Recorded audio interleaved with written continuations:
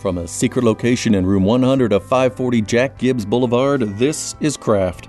My name is Andy Ross, Craft intern, and I'm here today talking to Dara Narangi and Brent Bowman. Dara Narangi is an Iranian-born comic book and graphic novel writer now based in Columbus. His work span many genres, including science fiction and fantasy, but his most recent trilogy, Persia Blues, is his most personal and ambitious yet. His collaborator is Brent Bowman, a local freelance artist, member of the artistic collective Panel, and his work has appeared in various anthologies in print and online. The second installment of Persia Blues, Love and War, interweaves ancient Persian mythology with the story of Minu Shirazi coming to the United States to pursue her studies in graduate school at The Ohio State University.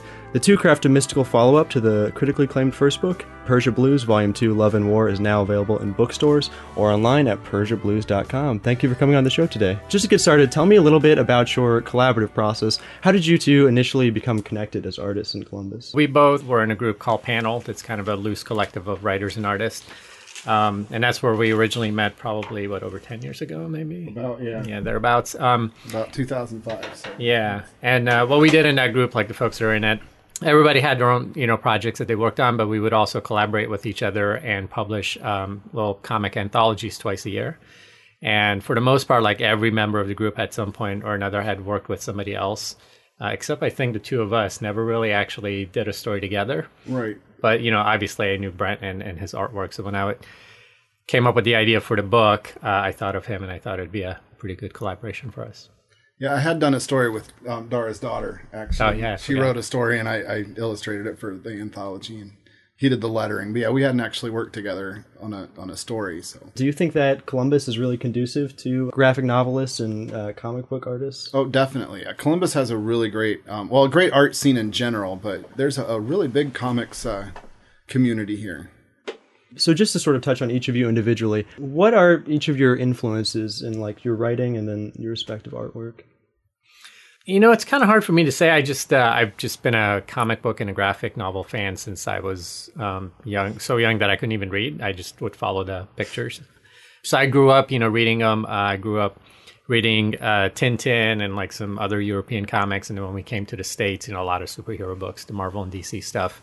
And then I discovered, this whole world of alternative and independent comics and graphic novels. And I think most of, not so much, a specific creator maybe, but just in general, that feeling of that independent publishing spirit that was really thriving in the 80s and early 90s. That's kind of what influenced me. And I always wanted to do my own work. Okay. Yeah, mine, I was more... I've always loved comics since I was probably about 10. My uncle gave me a box of comics to read, and I've always loved them.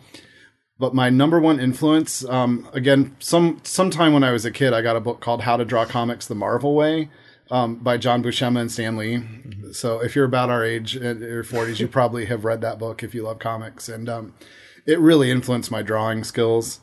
In the late 80s, I really loved Savage Sword of Conan. It was a Marvel black and white magazine, fantasy art, and that stuff is really gorgeous. And, that made me want to draw comics. And then, throughout the years, I've had just other influences. Probably my biggest influence is the Warren comics, like Eerie and Creepy.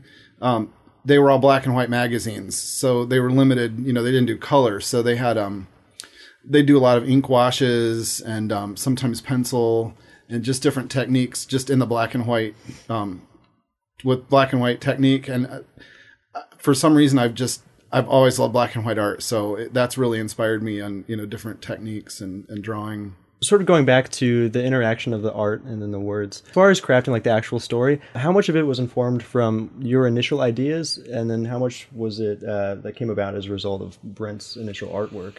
So the main plot and the story was on from my end. I came up with the idea over the course of a year or two when it just kind of percolated in the back of my head and I was trying to work it all out, and wrote down, the summary of the whole story and went through the process of pitching it to publishers and all that. So a lot of that was already in place in the characters. And then when I sat down with Brent, he started designing the characters. And that was really fun because that's a lot of back and forth where, we look at them together and I'm like, well, I kind of like this, or I hadn't even thought about that. That's awesome. Let's keep that. And so that kind of came together organically. And then in the first volume, I think there was maybe a little bit more of a divide where, I wrote I would work on the script, and I would get scenes to Brent, and he would draw it. And we didn't go back and forth too much.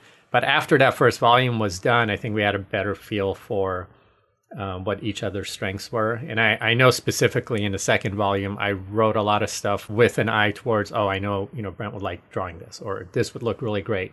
Yeah, I'd have to say, I mean, we were pretty much on the same page most of the whole way. Every once in a while there'd be something that I drew that wasn't quite what Dar had in mind. But for the most part, there were very few changes. In the early stages, we did have to work on the costume designs and the character designs and everything. And, I was kind of looking more towards fantasy. And I think we both kind of have a fantasy background. But, I was looking more, at ancient, because it's a fantasy world. It's not actually ancient Persia. It's a fantasy version of ancient Persia. So I kind of took bits and pieces from different Persian historical periods. So their costumes, she's not wearing one particular period of Persian, costume. It's several different periods put together. But it was kind of fun to do. Dar had some suggestions early on, and they were really good ones. And I don't know. I don't know how to... I just have to say, I think we worked really well together. I would agree. And vice versa. There's times where I would write a certain page, and Brent would send me his rough draft of any, and he would have either added panels or taken some panels away because it made more sense for the storytelling.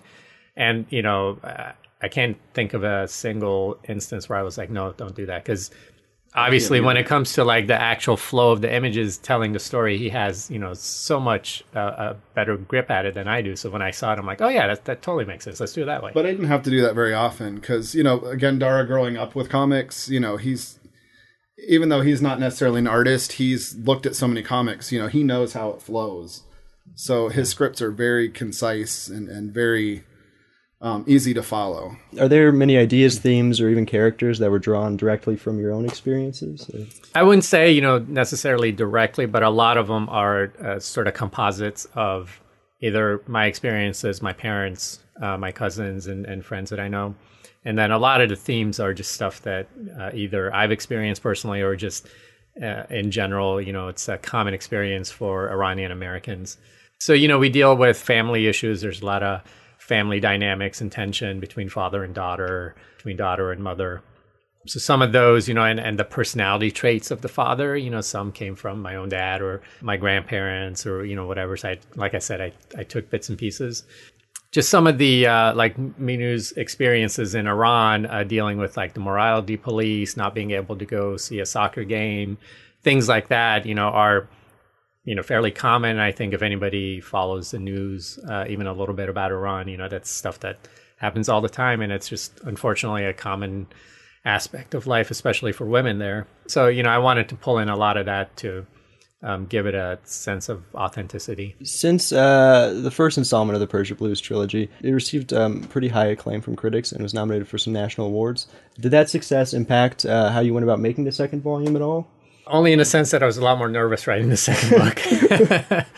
It was really great to see all that stuff, and it was definitely helped with motivation. But yeah, I went through a little period of being kind of stuck, maybe not so much like writer's block, but more like a analysis paralysis where I was overthinking it too much. And I had to like really get over that and just write the book the way I would have and not think about anything else. Okay. Yeah, I don't think it really affected. I mean, my drawing, the more you draw, the better you get. So my drawing just got better just from working on the first volume. But I mean, it was really awesome to be nominated for those awards, but I don't think it really had any effect on my art.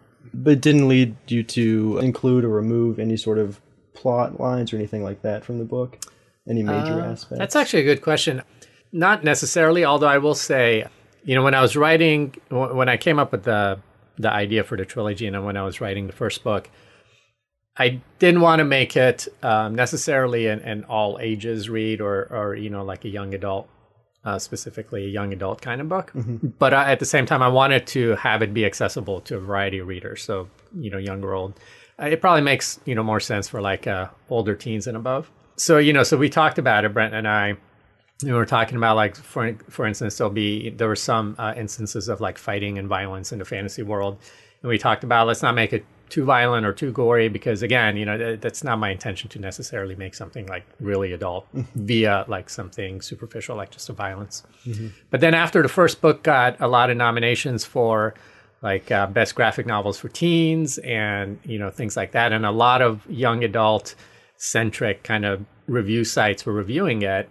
I think that maybe influenced me a little bit more on the second book, because I was kind of keeping that in the back of my mind. I'm like, that's actually kind of cool, because here's a whole audience that I hadn't necessarily thought of when I was writing it.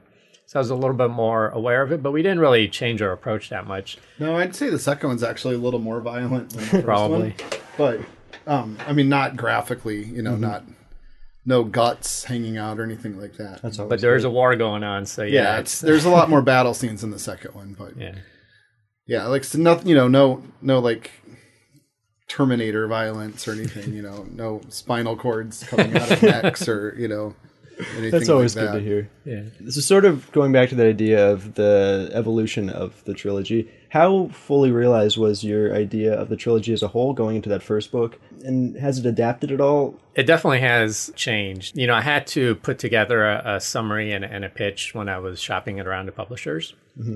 And they wanted to see, the publisher that eventually picked us up, NBM.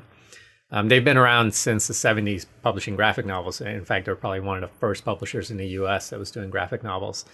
And so in that initial stage, our publisher wanted to see a breakdown for each volume, a couple page summary essentially. So I had it fairly well plotted out. But then once we started working on it, even just writing the first volume, I kind of deviated a little bit from my outline as it made sense. And then the second one, probably even more so. I mean, there were some ideas that I had in terms of what's going to happen with the characters that I completely threw out, because it didn't seem like it made sense, and it didn't quite work. And so I'm not totally married to that, other than I know the ending and I know where it's going to go in the third volume. But like the journey towards that, it's changed. Well, the middle part's always the hardest, though. Because, you've got the beginning and the end. You have to get there somehow and still make it interesting. But yeah, I noticed just when I got the final book and read it, I noticed that some of the dialogue was different than the script that I was working from. I mean, the scenes were still the same. It's just some of the dialogue was a little bit different. Yeah, and that's part of the nice thing about collaborating. So, I write the script, Brent draws it, and then I do the lettering, which is actual word balloons and all that. And I've always said this, I have this love-hate relationship with that, because on the one hand, I'm not very good at it. I'm self-taught, so I'm kind of slow. And sometimes it feels like I've already written this once. Why am I doing it again? But the part that I love is it sort of gives me a chance to rewrite based on what the finished artwork is going to look like. Because when you're writing the script and you have this image in your head of what that page is going to look like, that's one thing. But when it's actually done, you can look at it and you're like, oh, you know what? It would actually be a lot cooler if I move this word balloon to this other panel, or if I said something different based on the expression. I think it matches the writing and the artwork a lot more to do a little bit of rewrite. That makes sense, because I'll get in the script that'll just say two people talking, for example. So I know what the dialogue is going to be, so I kind of make their expressions, if somebody's saying something angry or happy. But yeah, there's probably going to be a little variation there.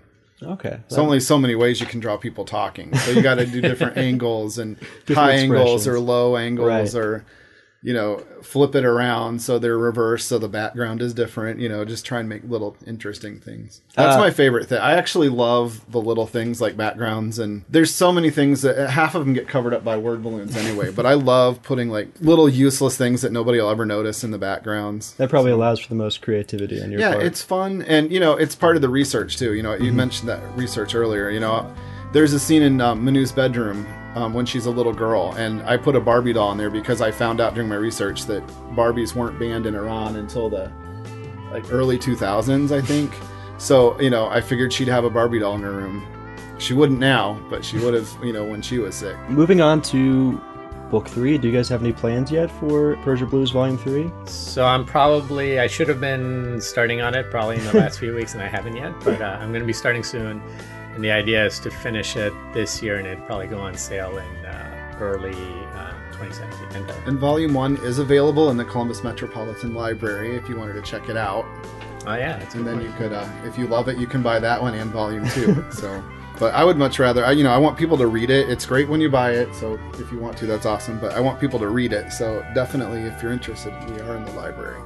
For folks that prefer digital versus actual hard copy prints, it's available in both formats. So you can get a digital for, Kindle or any kind of digital reader, or you can get the hard copy. Thank you again so much to Dara Naragi and Brent Bowman for coming on today. Again, second installment of Persia Blues, Volume 2, Love and War, is available at PersiaBlues.com, and also in bookstores, and just found out Volume 1 is in the Columbus Metropolitan Library. Thanks again for coming on the show, guys. Oh, you're welcome. Yeah, thanks. Thanks for having us. For more information from my guests, visit www.crafttheshow.com. This is Doug Dangler. Until next time, be creative.